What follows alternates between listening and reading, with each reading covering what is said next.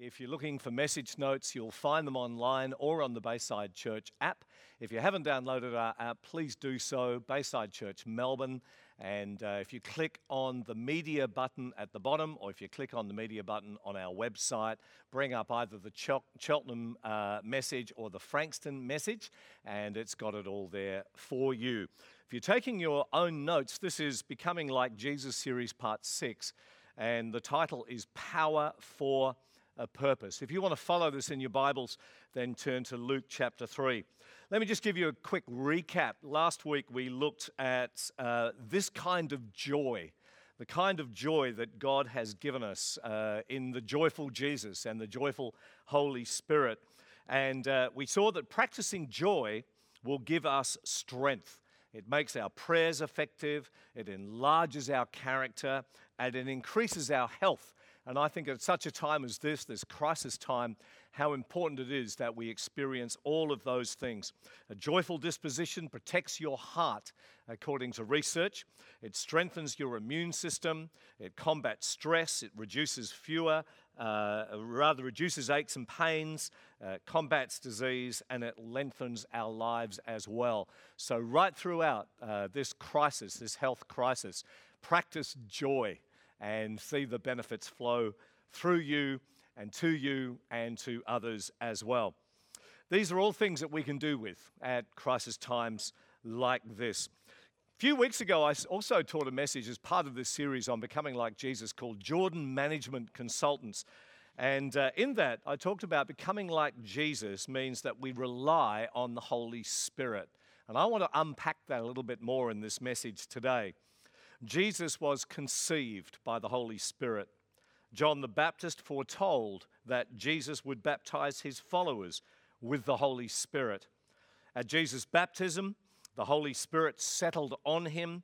He was then led by that same Holy Spirit into the wilderness to be tested and tempted for 40 days. He then returned to Galilee in the power of the Holy Spirit. It is by the Holy Spirit that Jesus proclaimed the good news and performed miracles. Jesus taught that the Holy Spirit would lead his followers into all the truth, that he would be our advocate, our comforter, our counselor, and our guide. As followers of Jesus, we are to rely on the Holy Spirit and allow him to transform us and make us more like Jesus. So let's have a look at that in a little bit more detail in this message. As I mentioned before, it's called Power for a Purpose. And we're going to look at some verses in Luke chapter 3, some verses in Luke chapter 4 as well. But before we do that, let's just pray together. Heavenly Father, we open our hearts. We open our minds. We open our Bibles, Lord God. And we pray that by the power of your Spirit, you would reveal truth to us and empower us to put this truth into action. In Jesus' name we pray. Amen. Well, let's have a look at this. Luke chapter 3, we're going to pick it up verse 15 first of all. The people were waiting expectantly, were all wondering in their hearts if John the Baptist might possibly be the Messiah. And so John answered them about this. He said, I baptize you with water, but one who is more powerful than I will come, the straps of whose sandals I am not worthy to untie, and he, the Messiah, Jesus, will baptize you with the Holy Spirit and fire. Now let's go down to verse 21. When all the people were being baptized, Jesus was baptized too. And as he was praying, heaven opened, and the Holy Spirit descended on him in bodily form like a dove. And a voice came from heaven, you are my son, whom I love. In you I am well pleased. Now, if you turn over the page, have a look at Luke chapter 4. We're going to pick it up from verse 1. And I want you to notice all the way through these verses the mentions of the Holy Spirit.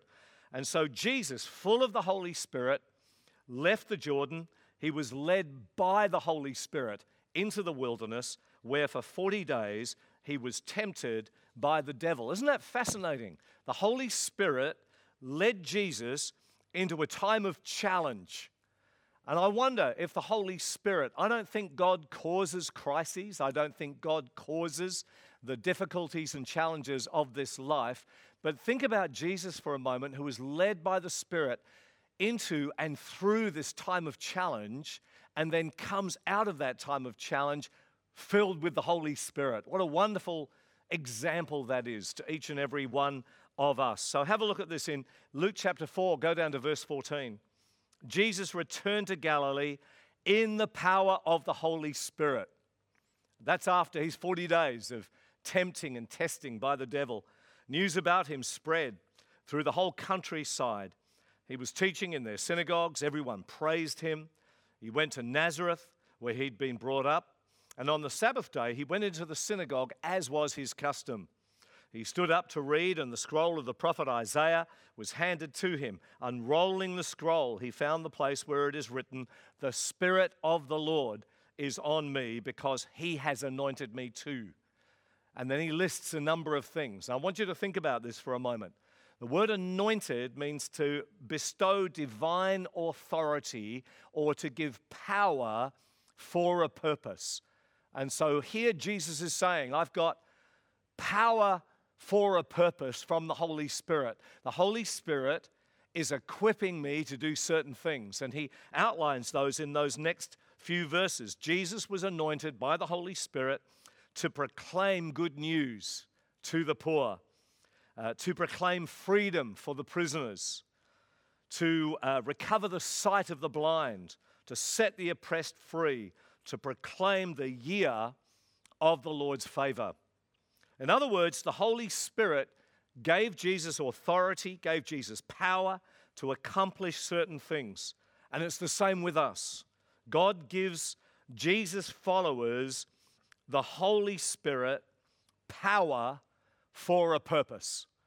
And I want us to focus on this for a few minutes, because let me say I am so grateful for spiritual manifestations. I love the times that the Holy Spirit has ministered to me. Even this very week, I have sensed, as I've been sitting and reading and studying and emailing and keeping in touch with people in various ways, I have sensed 2 or 3 occasions where I would have to describe it like I got a big hug from God. It was wonderful. I was sitting at my chair and all these different things that I had to do, but it was just like God put his arms around me and gave me this big, beautiful hug. Even in bed last night, I was reading, I'm nearly at the end of a novel that I've been reading for a few weeks, and I tried to read the last chapter, and every time I'd pick the book up and read a couple of lines, the Holy Spirit just went kind of whoosh all the way through me, and I put my book down and just lay there basking in the Holy Spirit. I love the manifestation, the actual presence of the Holy Spirit. Isn't it great that we actually get to feel his presence?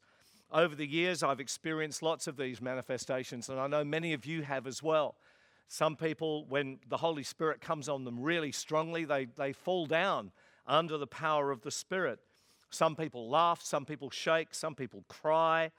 But the important thing is, and understanding that these manifestations are wonderful, but they're not an end in themselves. They're wonderful. God gives us power. He lets us experience that power. He lets us experience his presence and his love, but he gives us power for a purpose. If we don't keep this in mind, then we'll come across as selfish or preoccupied or flaky, as people who enjoy the benefits of the Christian life, but who don't face up to its responsibilities, as people who freely receive but don't freely give. And if we're like that, we end up becoming like the Dead Sea. The Dead Sea is a bit of an anomaly. It's called a sea, and yet it's actually 400 meters below sea level. It's dead because no life can exist inside the Dead Sea. It's ridiculously salty. You've probably seen pictures of people floating in it. You can't walk on it. Only Jesus can walk on water, but you can certainly float in the Dead Sea. I'm told you don't want to have a cut on your skin if you're in the Dead Sea, because it stings like crazy. But the Dead Sea is dead because it takes in, but it doesn't give out. Does that sound familiar? Does that sound a little bit like what I described a moment ago? The good news is that there's hope for the Dead Sea, and there's hope for us as well. If you've become a person who's been guilty of just receiving but not giving out. The Dead Sea takes in but doesn't give out. And even its source that it takes in is also corrupted. And so there's a wonderful parable, you know. We need to be careful what we receive, and we also need to be careful that we're constantly giving out. And in times like this, in crisis times like this, it's so easy to hunker down and just look after me and mine. And yes, look after your own needs, but do what the Apostle Paul said in Philippians 2, where he says, don't just look after your own needs, but also the needs of other people. Let's bear those things in mind. But as I say, there's hope for the Dead Sea. The prophet Ezekiel gives a wonderful vision of a river that heals the Dead Sea's bitter waters. Let's have a look at Ezekiel 47, verses 8 and 9. This is an amazing prophecy, obviously something that hasn't happened yet, but will happen in the future. And Ezekiel says this water flows toward the eastern region and goes down into the Arabah, which is the Jordan Valley, where it enters into the Dead Sea. When it empties into the sea, the salty water there becomes fresh. Swarms of living creatures will live where the river flows. I want you to notice those three words, where the river flows. There will be large numbers of fish because this water flows there and makes the salt water fresh. So where the river flows, everything will live. The prophet then goes on to speak about fishermen who will stand on the banks of the river, throw their nets in, catch amazing fish. He also goes on to talk about trees, fruit trees growing around the banks of the river. We're going to show you a couple of photos right now. Picture one is what the Dead Sea looks like now. And I want you to think about that. Just have a look at that photo for a moment. It looks pretty dead, doesn't it? That's why it's called the Dead Sea. That's what the banks look like now. Notice, no fishermen. There's no fruit trees. It's all barren. And our picture number two is an artist's impression of what the Dead Sea area will look like when Ezekiel's prophetic word is fulfilled. That's the Dead Sea then, sometime in the future, with lush green fruit trees, fruitful. It's a wonderful picture of our lives as well. No one and nothing is unredeemable. That which is bitter or seemingly dead can spring to life when you allow the river of the Holy Spirit to flow through you. Jesus put it this way, John 7, verses 38 to 39. Whoever believes in me, as Scripture has said, rivers of living water will flow from within them. By this he meant the Spirit, whom those who believed in him were later to receive. Up till that time, the Spirit had not been given, since Jesus had not yet been glorified. This is a wonderful picture. You know, this is the Feast of Tabernacles. This was the major feast. Out of all the 7 feasts of Israel, this was the major feast in a year. And it was supposed to be a feast of great joy, but it had become a dead, boring, religious ceremony. And I can just imagine on this last great day of this 7-day feast, the religious leaders of the day, they would pour water out as they went down, holy water, and they would repeat the words of the prophet Isaiah. With joy will water spring up in the city of God, or make glad the city of God. But there was no joy. It had become a dead religious ceremony. And right in the midst of it, Jesus stands up and says with a loud voice, anyone who's still thirsty, come to me and drink. Isn't that wonderful? Out of their innermost being will flow rivers of living water.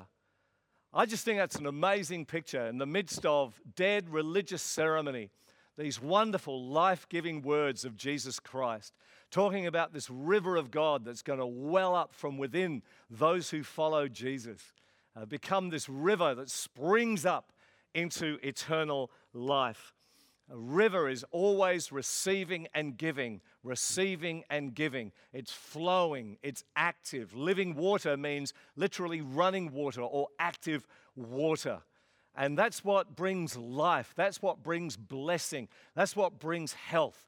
is receiving and giving, receiving and giving, receiving and giving. We are called to be a people who constantly receive the abundance of God in order to freely give to others. That's what Jesus said in Matthew chapter 10, verse 8. Freely you have received, freely give, because you've been given power for a purpose. Now you'll notice on your message notes that there's a number of questions and scriptures that I've included there for you. And then in your connect groups or just in your own private time, spend time looking at those scriptures, thinking about those questions, discussing them together. If you're isolating yourself at the moment, we'll get on to something like Zoom or something similar to that with a few people. You can do a virtual connect group in that way as well, and spend time really exploring the wonderful truth of this message, power with a purpose. Let's pray together, shall we?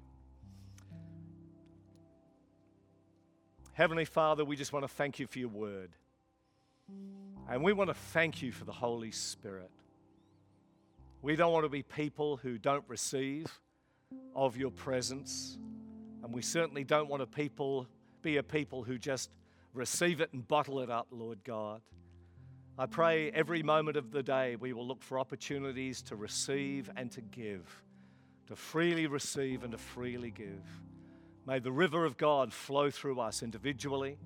May it flow through us corporately, in our small groups, our connect groups.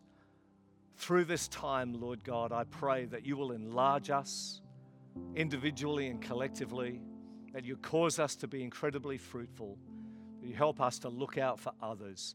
May your river flow at this time to bring great blessing to many people. In Jesus' name we pray. Amen. Amen.